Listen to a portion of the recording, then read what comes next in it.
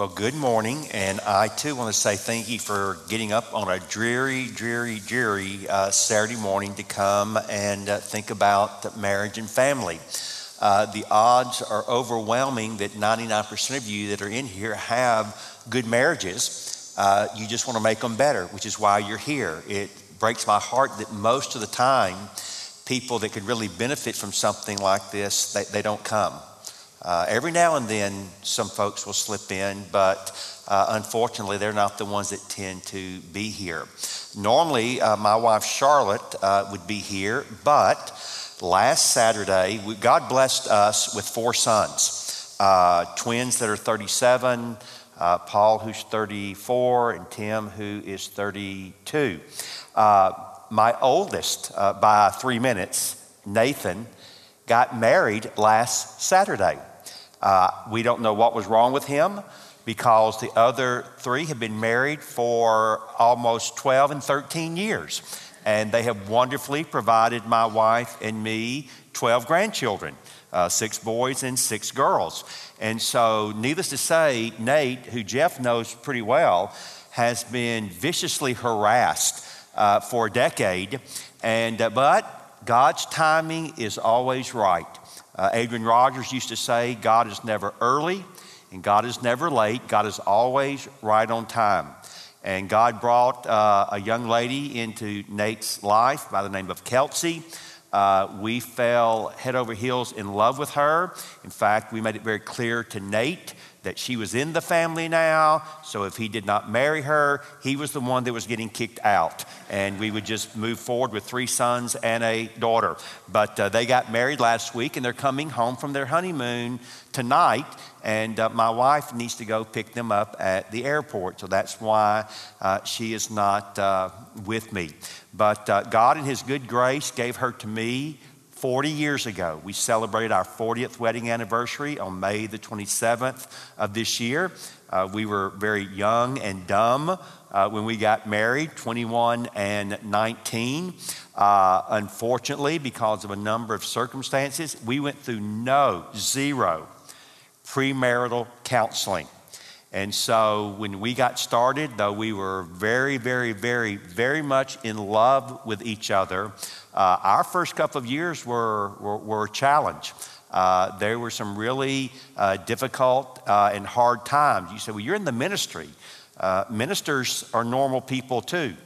And they have the same kind of marriage issues that you have. And in fact, I do have her permission to share anything I say today.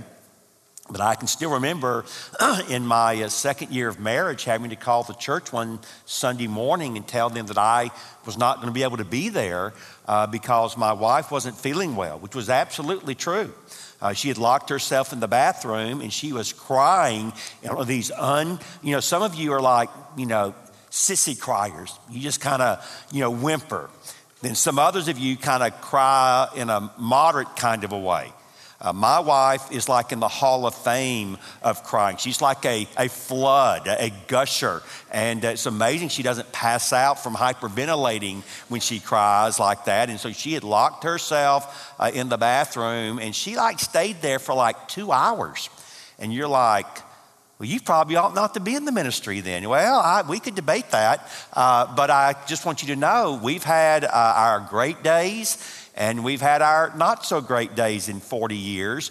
But what I've learned that for those of us who love the Lord Jesus and are committed to what He wants to do in marriage, there's a very important word that's missing in far too many relationships today, and that is the word commitment. Commitment. When we got married and we said, forsaking all others in sickness and in health and so on, till death do we part, we meant that. And so the fact of the matter is we didn't have in our mind a escape plan. We were stuck with each other for life. And so if you're stuck with someone, you can either be stuck and be miserable and unhappy, or you can be stuck and work to be happy and joyful. And what I've learned, and I want to be very honest with you as we start this morning, is my marriage has been the hardest work that I have ever engaged in my entire life, hands down, no competition whatsoever. But it's also been the most wonderful and worthwhile work that I have ever invested. And I can say very honestly this morning, we love being married. We love the relationship God has given us. We love being parents. We love being grandparents.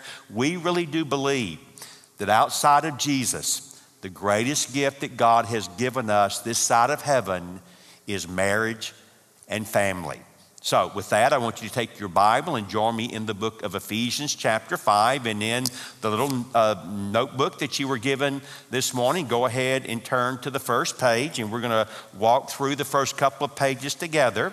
You know, God really does know what he's doing. And the fact of the matter is, if we were to do marriage God's way, there'd be a lot more happy and fulfilled people in our world today. Just a couple of years ago, in our local paper, the Raleigh News Observer, on the front page, it caught my attention because it said, looking for happiness, get married and have kids. In the opening paragraph of this article that was reporting on a survey across America, the keys to happiness are simple. Grow up, get married, have children, and go to church. And this article pointed out that if you mature, which is a good idea for all of us, if you get married, if you have children, and you are a regular attender in church, you greatly increase the odds that you're going to live a joyful, meaningful, and happy life. Several years ago, I was reading in World Magazine, and again, this caught my attention. It was in the quotable section. It's very simple. When I read this to you, you'll not think there's anything profound about it, but as Paul Harvey would say, wait for the rest of the story. A particular man simply said this, quote, "You should know you're in love, then you should know the Lord." You should know that you're in love, and you should know the Lord. Now you say, well, what's so significant about that? Well, it was said by a man named Bill Troop at the age of 97 on his 80th wedding anniversary when he was asked, what would you say is the key to the longevity of your marriage with your wife, Lorraine? And he said, well, it's easy. You should know you're in love, and you should know the Lord. But unfortunately, again, if we look at our culture today, we recognize that far too many people are looking for love. Everybody's looking for love. Nobody's looking for hate. Everybody's looking for love. But again, unfortunately, too many people are looking in the wrong places. And they're desperately looking for love. Again, this became very clear to me when I was reading in the Atlanta Journal-Constitution a few years ago in the personal ad section. And again, it caught my attention because the caption of the particular section for this personal ad was single blonde female. And I thought, I wonder what's underneath that. So here's what I found. Single blonde female seeks male companionship, ethnicity unimportant. I'm a very good looking girl who loves to play. I love long walks in the woods, riding in your pickup truck, hunting, camping, fishing trips, and cozy winter nights lying by the fire. Candlelight dinner will have me eating out of your hand. Rub me the right way and watch me respond. I'll be at the front door when you come home from work wearing only what nature gave me. Kiss me and I'm yours. Call 404-875-6420 and just ask for Daisy. Well, 15,000 men called that phone number only to discover that they were talking to the Atlanta Humane Society about an 8-week-old blonde Labrador retriever named Daisy. Now, folks are looking for love, and sometimes they're looking in the wrong way, in the wrong places. God is the author of marriage and family, so why don't we allow God to tell us what he thinks we ought to be doing? So if you look in the Word of God, here's what we're going to see in the 2 days together. God gives every member of the family a twofold job description. Every member of the family, the wife, the husband, the parents, the children, we all receive a twofold job description, and we're going to walk through those today and also in the morning. Husbands, he says, you're to love your wife and you're to understand or know your wife. You're to love her and work to understand her. Wives are told by God to submit to their husbands and to respect their husbands. Children are told to obey their parents and to honor their parents. And parents are told to educate their children and encourage their children. In particular, fathers are to be encouragers in the lives of their children. So we're going to see that God says a husband is to love and understand. A wife is to submit and respect. Children are to honor and obey. And parents are to educate and encourage their children. Well, I want to start with the men this morning. So when a man loves a woman, how does he become the husband God designed him to be? Well, as I said, number one, he is to care for her by loving her. And the Bible is very precise and specific in how a man is to love his wife. In fact, it is fivefold, as you see in the notes and as we are going to see in God's word. How is it? Number one, your love should be sacrificial. Look at Ephesians 5:25. Husbands, love your wives. How, Paul? As Christ loved the church and gave himself up for her. Now, that word love is a verb. It's an action word. Love is not an abstract idea. Love is an action word. Secondly, that word love is in the present tense, which in the Greek text means it speaks of continuous or consistent action. Thirdly, it's an imperative. So guys, God is not asking you, God is not suggesting to you, but God commands you. You are to love your wife as Christ loved the church. Now you might say, well, wait a minute, Danny, hold on. How can the Bible command us to have a feeling? After all, isn't love a feeling? Well, certainly love has a feeling and an emotional component to it. As I mentioned a moment ago, I've been married for 40 years, but when I get close to my wife, and I start hugging on her and kissing on her and holding her hand and squeezing her, I'm 61 now, but I still get butterflies. I'm getting butterflies in my stomach right now thinking about it. And I get goosebumps on my arms, and I still get those feelings when I snuggle up to her in that kind of a way. But the fact of the matter is, I don't always feel like that. I certainly don't feel like that when she's not acting like Jesus. And so when she's not acting like she ought, I don't feel like that at all. But you see, God's not commanding us to have a feeling, because love is not so much a feeling as it is an action, a choice. Love is a decision.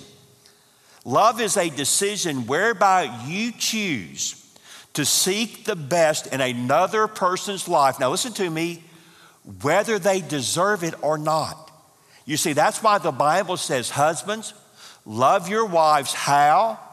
As Christ loved you and gave himself up for you. You see, when Jesus died for you and me on the cross, we weren't lovely. We were sinners rightly headed to a place called hell. He didn't love us because we were lovely. He loved us in spite of it. And so it's not I love my wife if she acts in a lovely way. It's not I love my wife because she does lovely things. No, I love my wife, period. I love my wife even when she's not lovely. I look to the cross.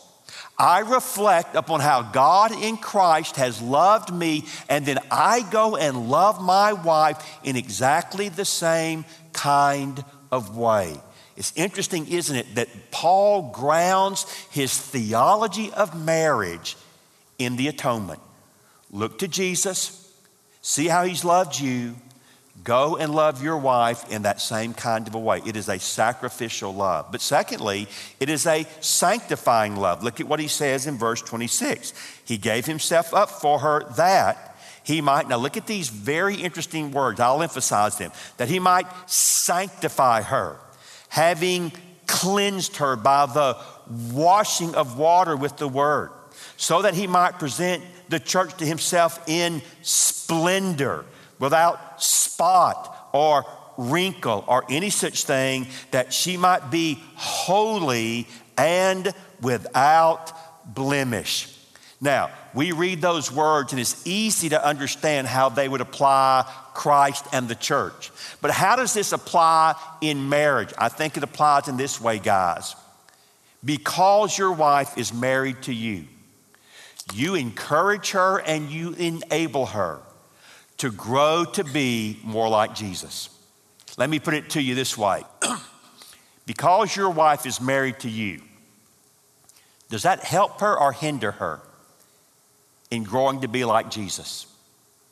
Now, I have to confess, sometimes I think I'm more of a hindrance than a help. I try to work against that because God has asked me and called me to love Charlotte in such a way that I help her grow to be like Jesus.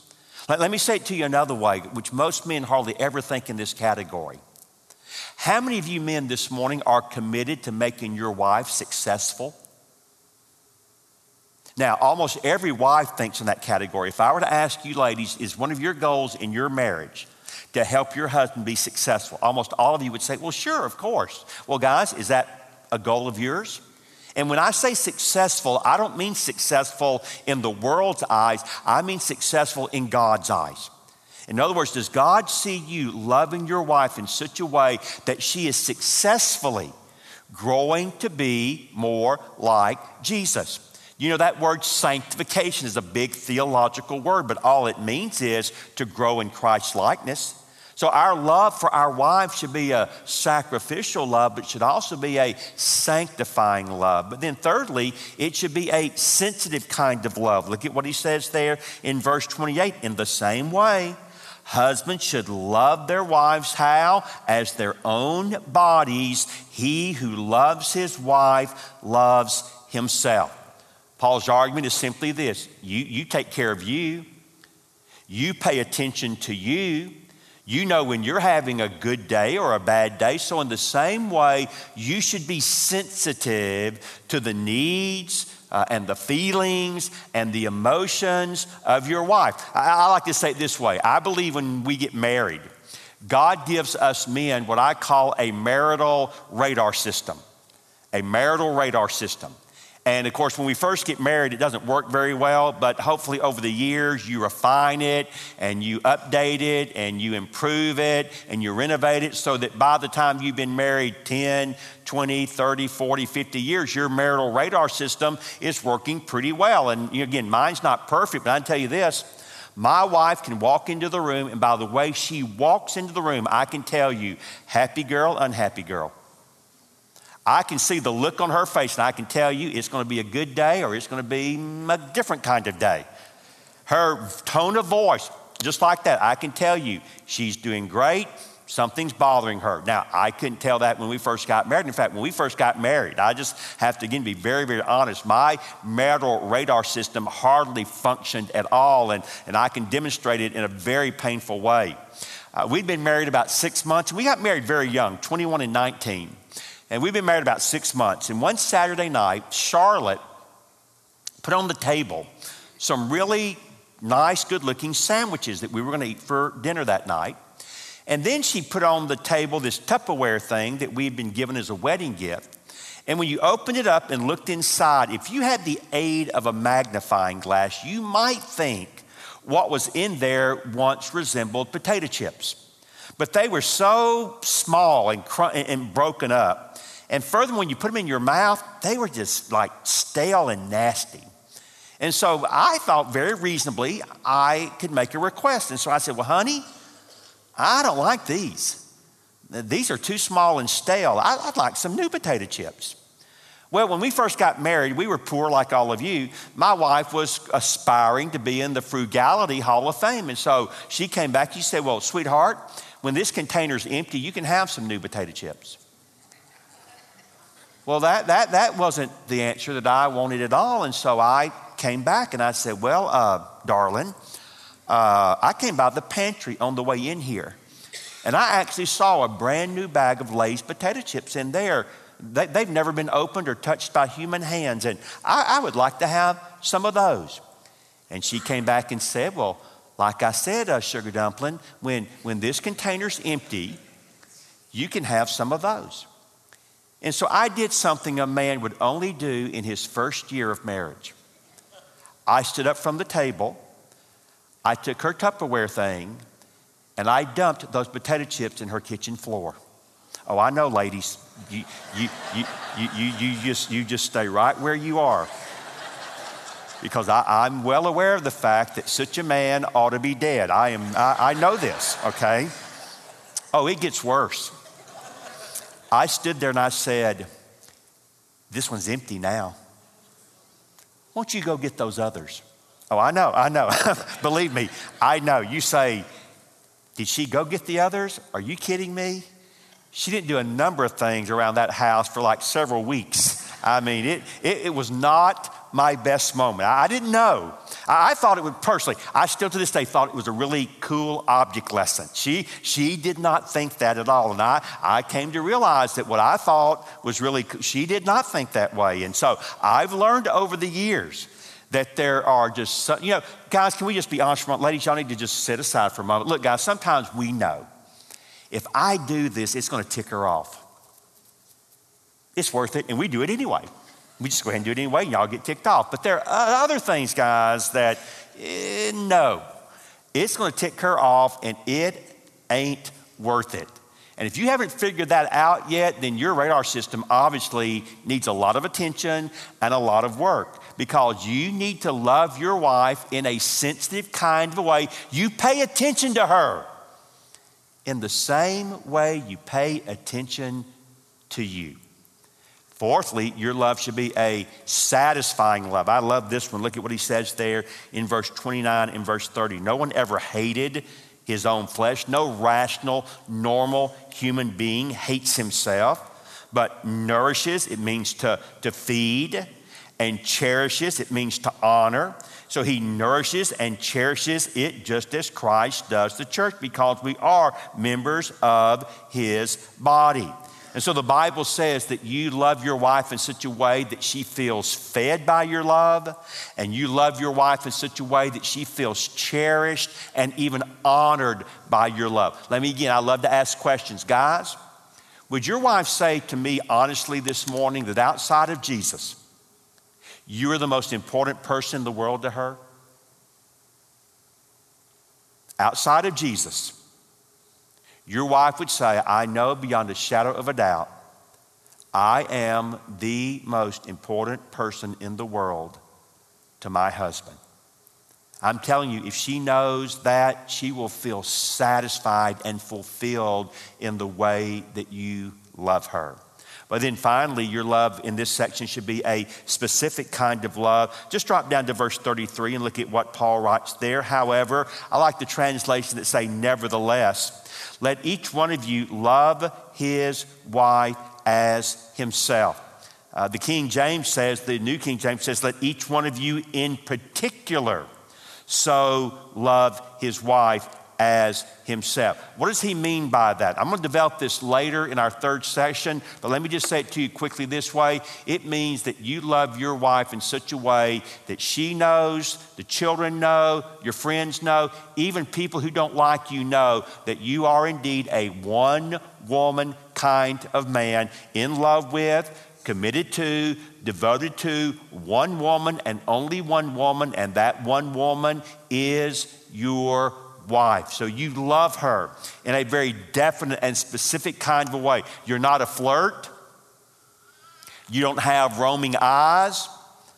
You guard your heart against this horrible, wicked thing called pornography, so that she really, truly feels in her heart that you have a focused, specific, targeted kind of love, and that love is just for her.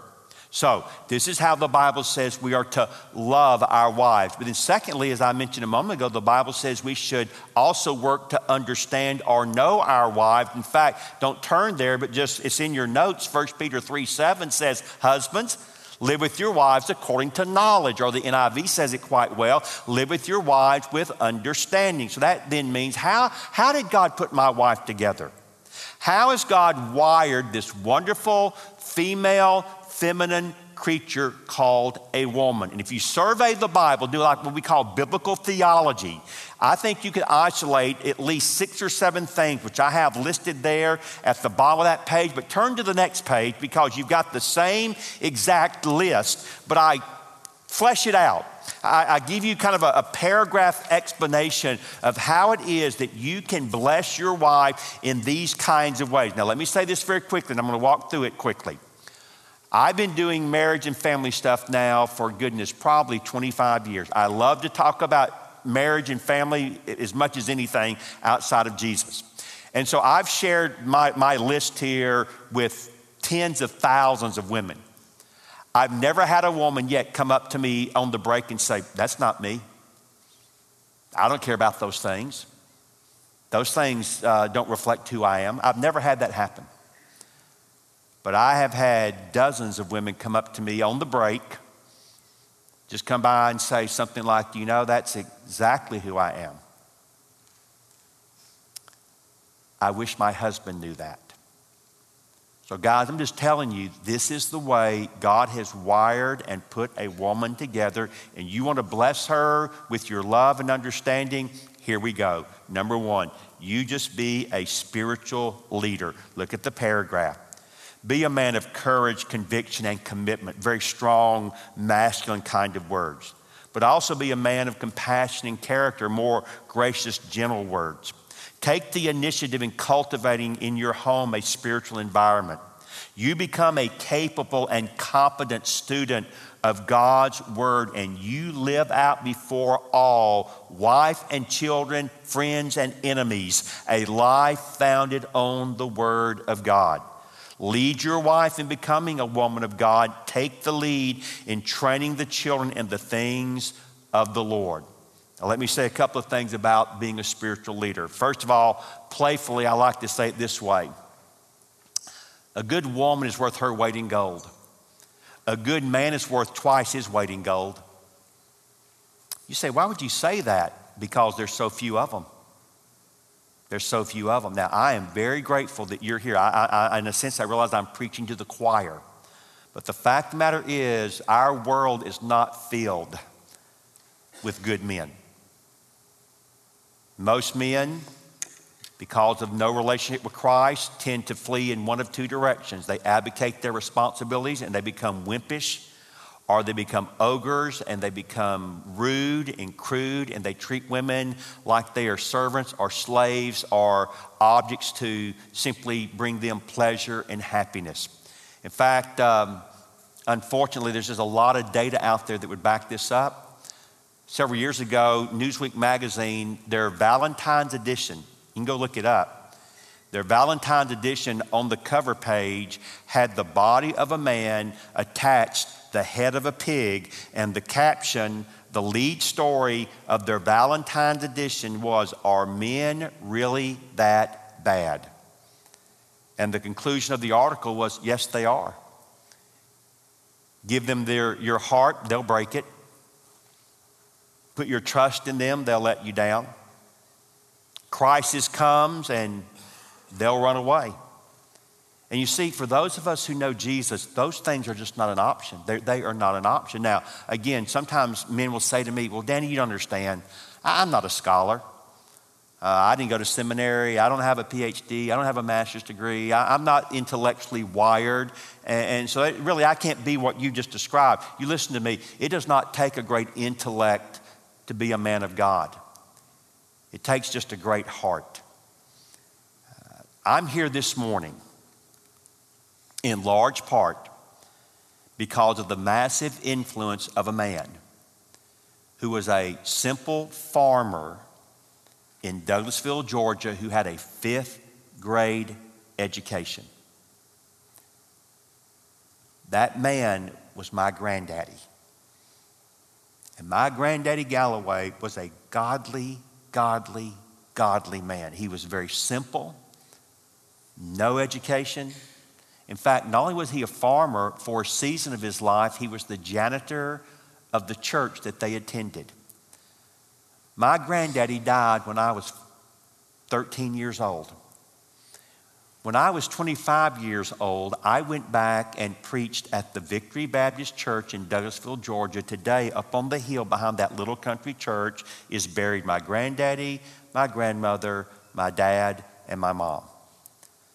I go back to preach 12 years after my granddaddy had died. And when I got introduced that morning, they didn't introduce me like Brother Jeff did this morning. The pastor got up and said, we are so blessed this morning to have as our preacher, Mr. Galloway's grandson. Oh, his name is Danny Aiken. Now, my granddaddy had been dead for more than a decade, and yet the pastor then said, how many of you in the church remember Mr. Galloway? And almost every hand went up. Because my granddaddy was a godly man who greatly impacted his grandson.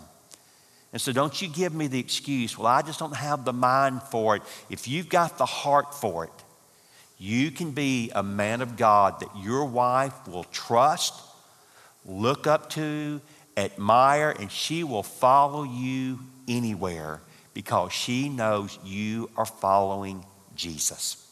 Number two, you can bless your wife with what we call personal affirmation and appreciation. Look at this paragraph. Praise your wife for her virtues as a mother, wife, and homemaker.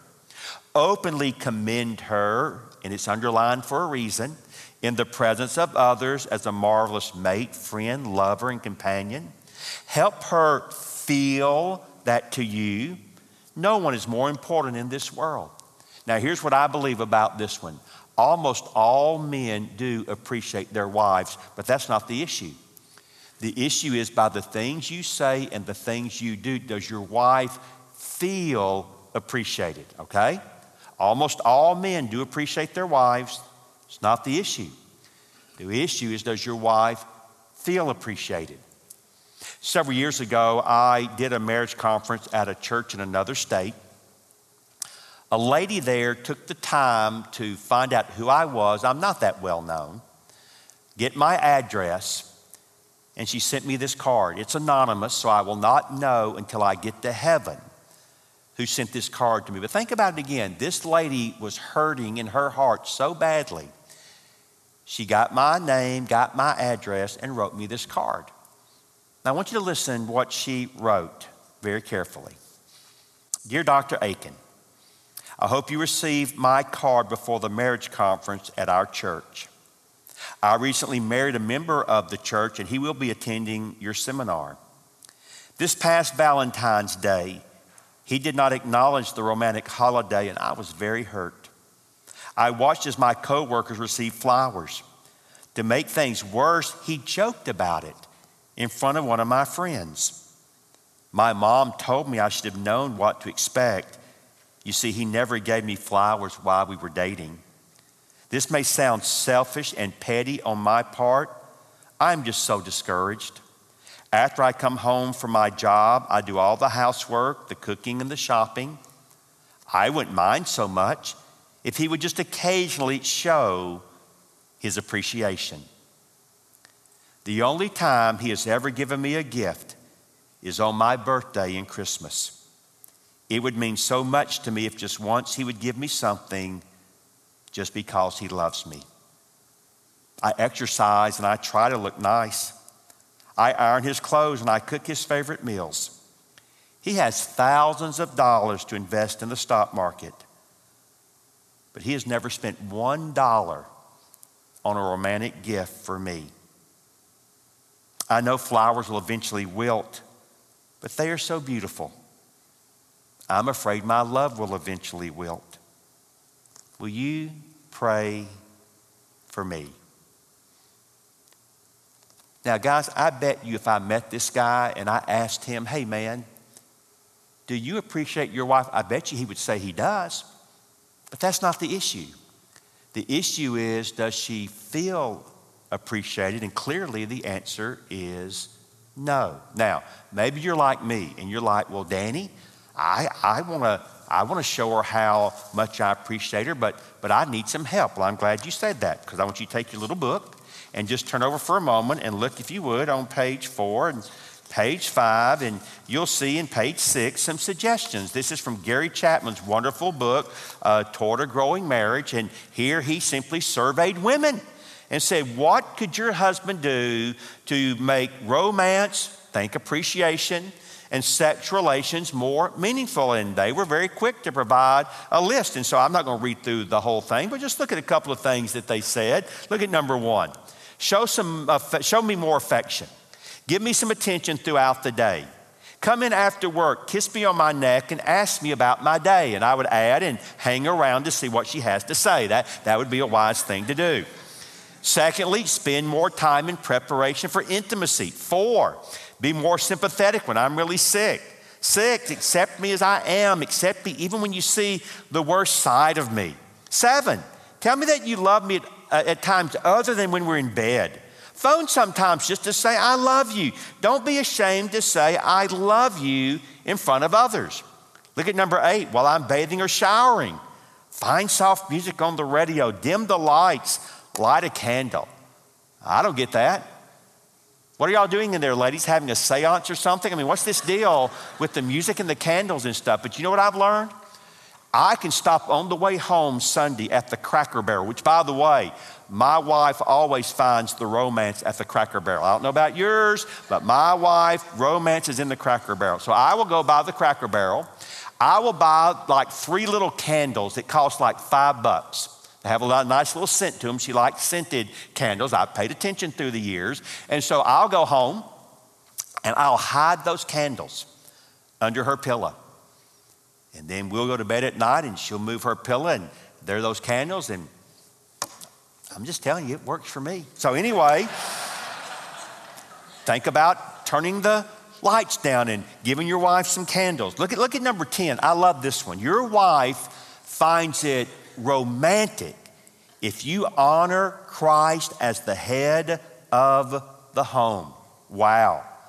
Number 16, help me wash the dinner dishes and clean the kitchen. Again, I can testify it has, for whatever reason with my wife, wonderful, wonderful blessings.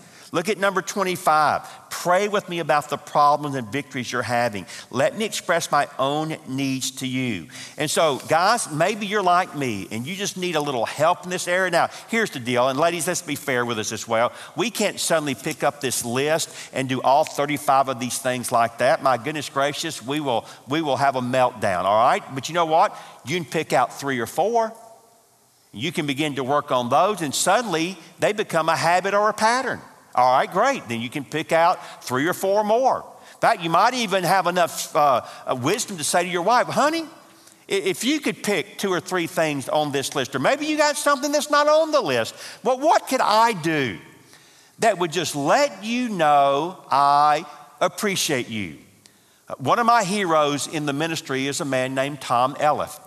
He served as a missionary. He served as a pastor. He was president of the International Mission Board for a number of years. He's remarried. His first wife, Jeannie, one of the most precious ladies that ever walked the earth, died of cancer a few years ago. But Tom used to share that at the end of every year, he and Jeannie would sit down and she would give him and he would give her a list of about 5 to 10 things that the other could do in the coming year that they would find a blessing. And he said, I'd work on those things. And she would work on those things. And if anybody that knew them, Jeff knew them, they had a great marriage. I mean, they loved each other. They cared for each other. They served each other. And I think part of it was because they were both willing to listen and learn from each other. So again, I bet a number of these things on that list, your wife would say, oh, absolutely, honey. It'd be wonderful if you were to work on doing that one. But just let her know that you care enough to want to show her appreciation and admiration and affirmation. And I think you'll see that she'll respond in a really wonderful and positive way. All right, move to number 3. And we're going to spend a little more time here than anywhere else because we need to. Bless your wife by showing her personal affection or romance. Now look at what it says there. Shower her with timely and generous displays of affection. Tell her how much you care for her with a steady flow of things like words and cards and flowers and gifts and just common courtesies. Remember, affection is the environment in which sexual union is enjoyed and more fully and more often enjoyed and a wonderful marriage developed. Now, I don't want to be mean here, but I just need to be brutally honest at this point. Most men in this world do not have a clue what romance is from their wife's perspective. You don't know, you don't get it, you don't understand, and if you doubt me, when we leave to go home about noon, just get in the car and say, honey, Danny was mean. He said an unkind thing about me that I'm not romantic. And I'm sure that you probably think I am the most romantic human being that's ever walked the planet. And so why don't you just go ahead and give me a nice, sweet, precious word of affirmation and tell me what an incredibly romantic individual I am, and be careful, because it's very likely that she will say to you what my wife said to me when I actually asked her that. You see, we'd been married about 10 years. And I, of course, am in the ministry, and so I read a lot on marriage and family. And all the books I was reading at that time, for whatever reason, kept saying and emphasizing the same thing. Women need romance. Women crave romance. Women want romance. Well, my wife seemed to be a pretty happy girl to me, and so I came home one day, walked into the kitchen, and she was there, and I said, "Honey, am I romantic?" She yanked her head around so quickly, I'm amazed that she did not suffer permanent damage to her neck. And she had a look in her eyes I had never seen before, but I knew just like that, you done asked the wrong question. And this is almost verbatim, hand on the Bible. I don't embellish one whit the horror story that I'm about to share with you. She said, "Wow, 10 years before you asked." Well, let me begin by saying I do love you. Well, great, I know where this is going. I could not imagine being married to anybody but you. And you are a wonderful daddy to our 4 sons. But now that you've asked, no, I don't think you have a romantic bone in your body. Well, being the typical male, that hurt my feelings and it made me mad. So I fired back at her. "Well, all these books I've been reading say you need it." And she looked at me and said, "Well, all those books you've been reading are correct. I'd love to have it." And I said, "Well, fine. I might start trying to give it to you sometime. You know, maybe you buy it at Walmart. I don't know." But anyway, I said, "I'm going to start trying to be romantic." And she said, "Well, just the fact that you're going to try, I find that romantic." So here's what happened. A couple of weeks later, it was a Friday. I don't remember where the boys were. All I remember is they weren't around. Either they were already in bed or they were spending the night somewhere, but they weren't around. Charlotte was lying on the floor wearing her blue jeans, and she had on a t-shirt, and she was watching television. And I came into the living room and saw her there and noticed that nobody else was around, and I thought, this would be a good time to put that romance thing into practice. So I bent over and began to massage her back and neck, thinking that would be a good way to start. After about 15 seconds, she turned around and looked at me and said, "Won't you go and leave me alone? Quit bothering me." So I stepped back and I said, "Well, I thought that was romantic." And she said, quote, "No, it's not romantic now, and it won't be romantic later either." Oh, I knew what that meant too. And so I went to bed early that night by myself. There was no need in staying up late. There was no future in that evening. So anyway, it is what it is. You've been there. Don't tell me you haven't. So anyway, I went to bed. Well, the next morning, my wife loves this stuff from Avon called Skin So Soft. How many of you know what Skin Soft is? Let me see your hands. Does 3 great things for you. Number 1, if you got dry skin, man, that stuff will slime you something good. It is some greasy, greasy stuff. Secondly, it has a very sweet scent to it. So if you want to smell sweet, you just put Skin So Soft all over you. But number 3, and probably the most important of all, it is a wonderful insect repellent. And it keeps bugs off of you. So you get slimed, you smell good, and bugs leave you alone. Skin So Soft is a great thing. So my wife will take a shower.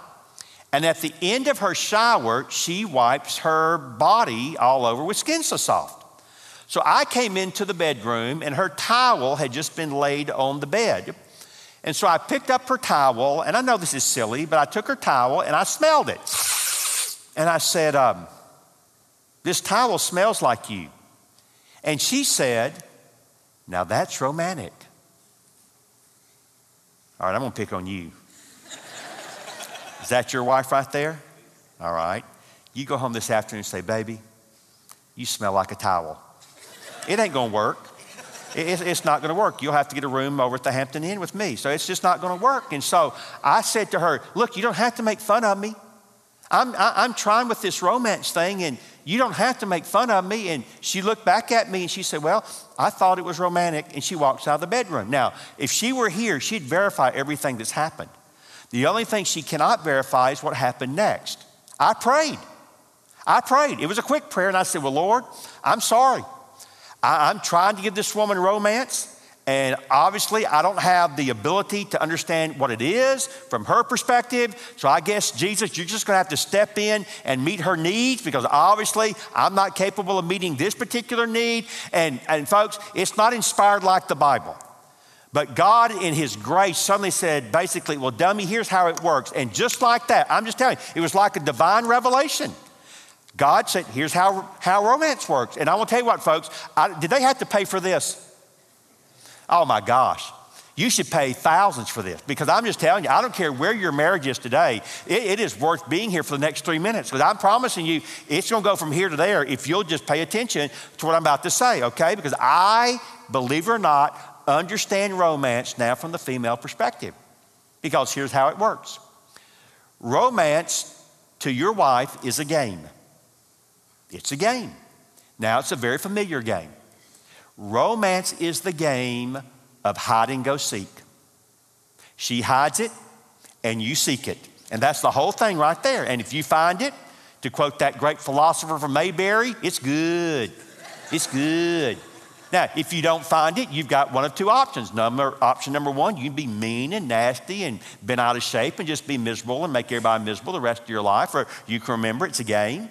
And like all games, sometimes I win, sometimes I lose, but that's the fun of playing the game. So it's hide and go seek. She hides, you seek. Now, there's a second part to the game. It's not fair, but it's their game. And you have to play by their rules. And here it is. What is romantic to your wife today? It won't be romantic tomorrow. Because since it's hide and go seek, they move it. And here's the, oh yeah, brother, you doggone right. And here's the deal. Here's the deal. Then this is really unfair. Sometimes they're so good at hiding it, they don't know where it is. But they expect you to find it. I mean, you're like me. You get on your knees and you say, honey, I'm begging you in Jesus' name. Just tell me where it is. I'll go get it. And she's like, well, I don't know, but you better hurry up and find it. So you go looking. Now, here's the other thing. They hide it in some of the weirdest and strangest places that you could ever imagine. I'm teaching at Southern Seminary for 8 years. I spoke on marriage and family one day and shared this wonderful insight. A couple of weeks later, a guy came to my office so excited. Is Dr. Aiken in? Is Dr. Aiken in? I got to tell him what happened last night. I got to tell him what happened last night. So I said, let the boy in. So he comes in, he says, I found the romance last night at 7-Eleven. I said, sit down. I never found it there. I'd like to know where they put it. So he sat down. He said, well, last night we were coming home from a church function, and I stopped at 7-Eleven. I had to get some gas. And he said, Dr. Aiken, I'm addicted to the Big Gulp. I can't help myself, but I love that big 64-ounce drink. And so every time I go to 7-Eleven, I get me a Big Gulp. So last night, went in, was going to pay for the gas, got me a Big Gulp, and I was walking over to the cashier. And as I walked by the coffee stand, it hit me just like that. In all the years we've been married, I have never got my wife a fresh cup of coffee unless she asked me to. So I went over. They just made a brand new pot, and I poured a cup of coffee for her. I mixed it just like she likes it, put the lid on it, went over, paid for the gas and the Big Gulp and the coffee, walked out to the car, and I hid the coffee behind the Big Gulp. It wasn't hard to do as I was walking out. So I got in the car and sat down, and my wife looked over with a grin on her face, and she said, well, I see you got your Big Gulp like you always do. And he said, yeah, and I got this for you. He said, Dr. Aiken, when we got home, it was good. Now, I don't know what that means. I didn't ask him to go into details, but so he found it at the 7-Eleven. I found out, believe it or not, that your wife finds it romantic. Now, you got to listen to the whole thing, guys. Your wife finds it romantic. 99% certain that she does. If you will take out the trash and replace the trash bag. What a novel idea. Isn't that right, lady? Oh, yeah. I'm going to get a lady speaking in tongues down here. Oh, yeah. I'm into that. Oh, yeah. It only took me 15 years to figure that one out. You see, when we got married, my mama always took out the trash. My mama was the trash taker outer. I don't know why, but she was. So when we got married, I thought Charlotte would do it. No. No, that is your job, big boy. So, okay, I can do that. So I'd go out, fight the bears, put my life on the line, take the trash out at night, come back in, and she would say, thank you, honey, for taking out the trash. Well, then after a number of years, she quit saying anything. And I was like, well, okay, what the. So one time I took the trash out, cold, wet, come back in, and she just kind of gives me a look, like a, and I'm like, okay, what's the deal? I took the trash out, put my life on the line, nearly froze to death, and I've come back in, and what are you upset about? And she said, can I ask you a question? I said, sure you can. Who do you think replaces that trash bag? God knows my heart. I had never thought about it. And she looks at me, she says, I can tell you one thing, there ain't no trash bag fairy in this house, that much I know. Then I really did something dumb. I said, well, where are the trash bags? Where are the trash bags? Oh, come here. So she marches me into the pantry. Now, let me, quick aside, ladies, it is a documented scientific fact. You see things in a different way than we see things. That's a fact. To make it where we all understand it, men suffer from pantry and refrigerator blindness. We can't see in there. I will go to the refrigerator looking for the ketchup, and it hides from me. And I'm like, God, I am begging you, reveal the ketchup. Because I don't want to ask her, because she comes over, like you idiot.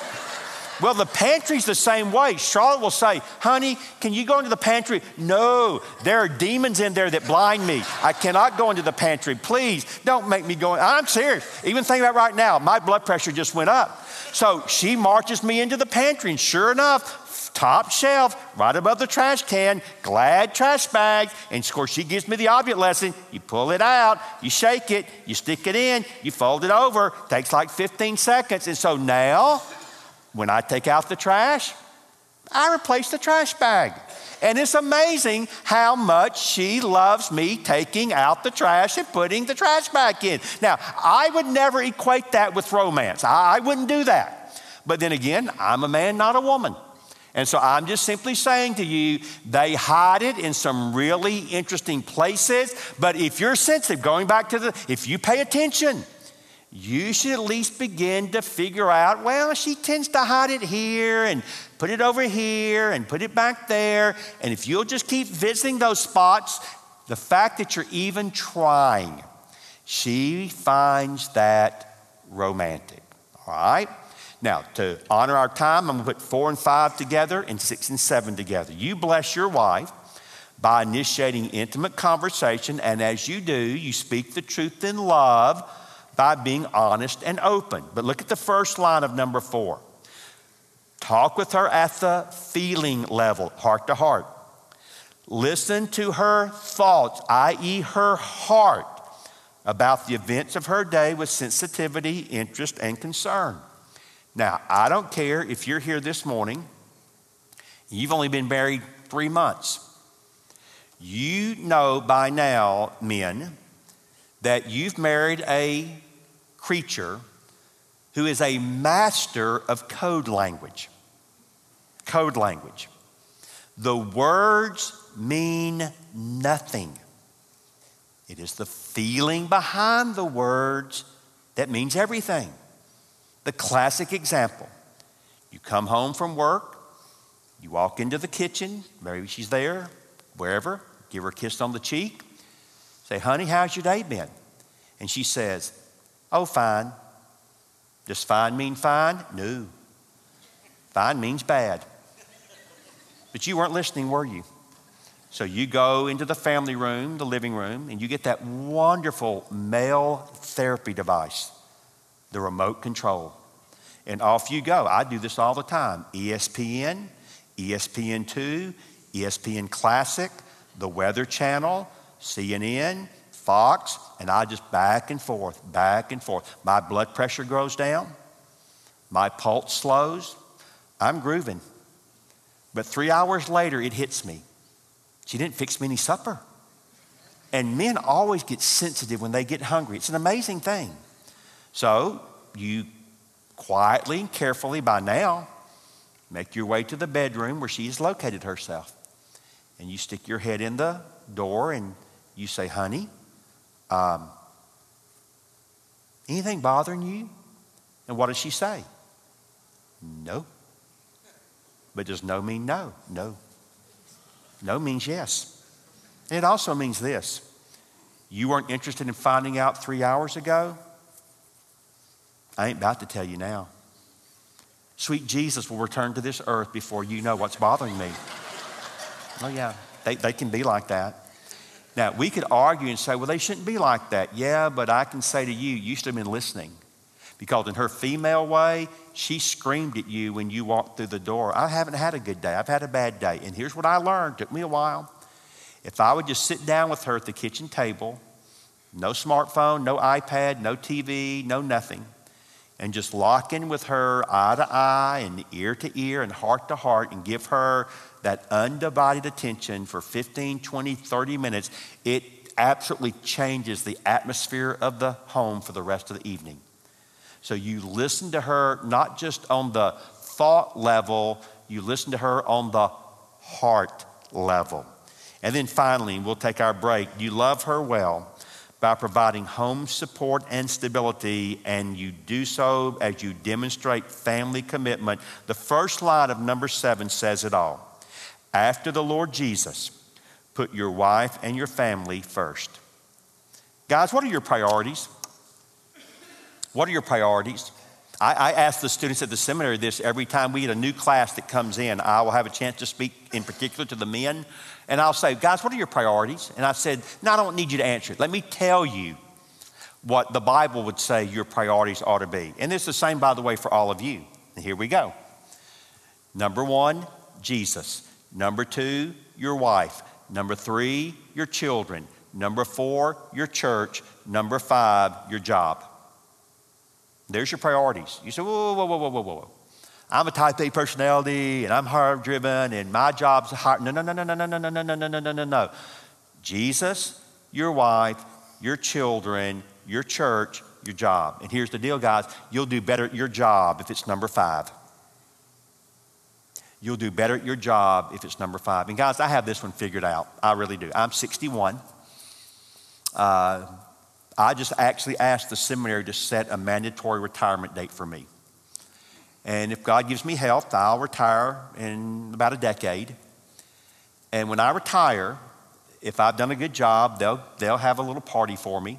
Probably give me a watch or a clock. It's amazing. We get these watches and clocks. I got 14 clocks at my house for doing something. But you give me a watch or a clock, give me a box to put my stuff in. And on Monday, after that Friday, somebody be sitting in my chair. Somebody be sitting in my chair. Oh, they'll remember me for a couple of years. And after about 3 or 4 years, I'll just be that guy that used to be the president. 10 years out, most folks won't even remember my name. You know who will remember my name? My Jesus, my wife, my children, my grandchildren. Why would you play the fool and give your best time to those things that at the end aren't going to amount to a hill of beans? Why would you do that? Because you've been deceived and seduced by this world in getting your priorities out of whack. And guys, I've learned this much. They only stay little one time, and they only stay teenagers like one time. And next thing you know, you blink and they're 37, 37, 34, and 32. And you're like, where in the world, how did this happen? So if you will line your priorities up with what God wants those priorities to be, I promise you, you will bless your wife and your children. And they will love you, they will believe in you, they will trust you, and they will follow you. So Father, I ask this morning that you would indeed bless every man in this room. It would be my foremost prayer that they would be certain beyond a shadow of a doubt that they know you as their personal Lord and Savior, that they have repented of their sins and put their faith and trust in Jesus and Jesus alone. And having trusted him as Lord and Savior, I pray, Lord, that they would be growing in their love for you. that they would want more than anything in this world to honor you and please you. And that means then, Lord, they want to be a godly, godly man, which means they want to be godly, good husbands and godly, good fathers. The kind of men that a wife would admire and be proud to say, this is my man. And those children would look up to and say, that is my daddy, and he is my hero.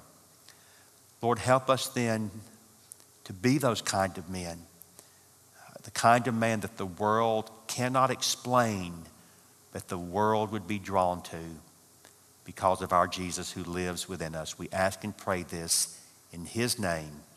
Amen.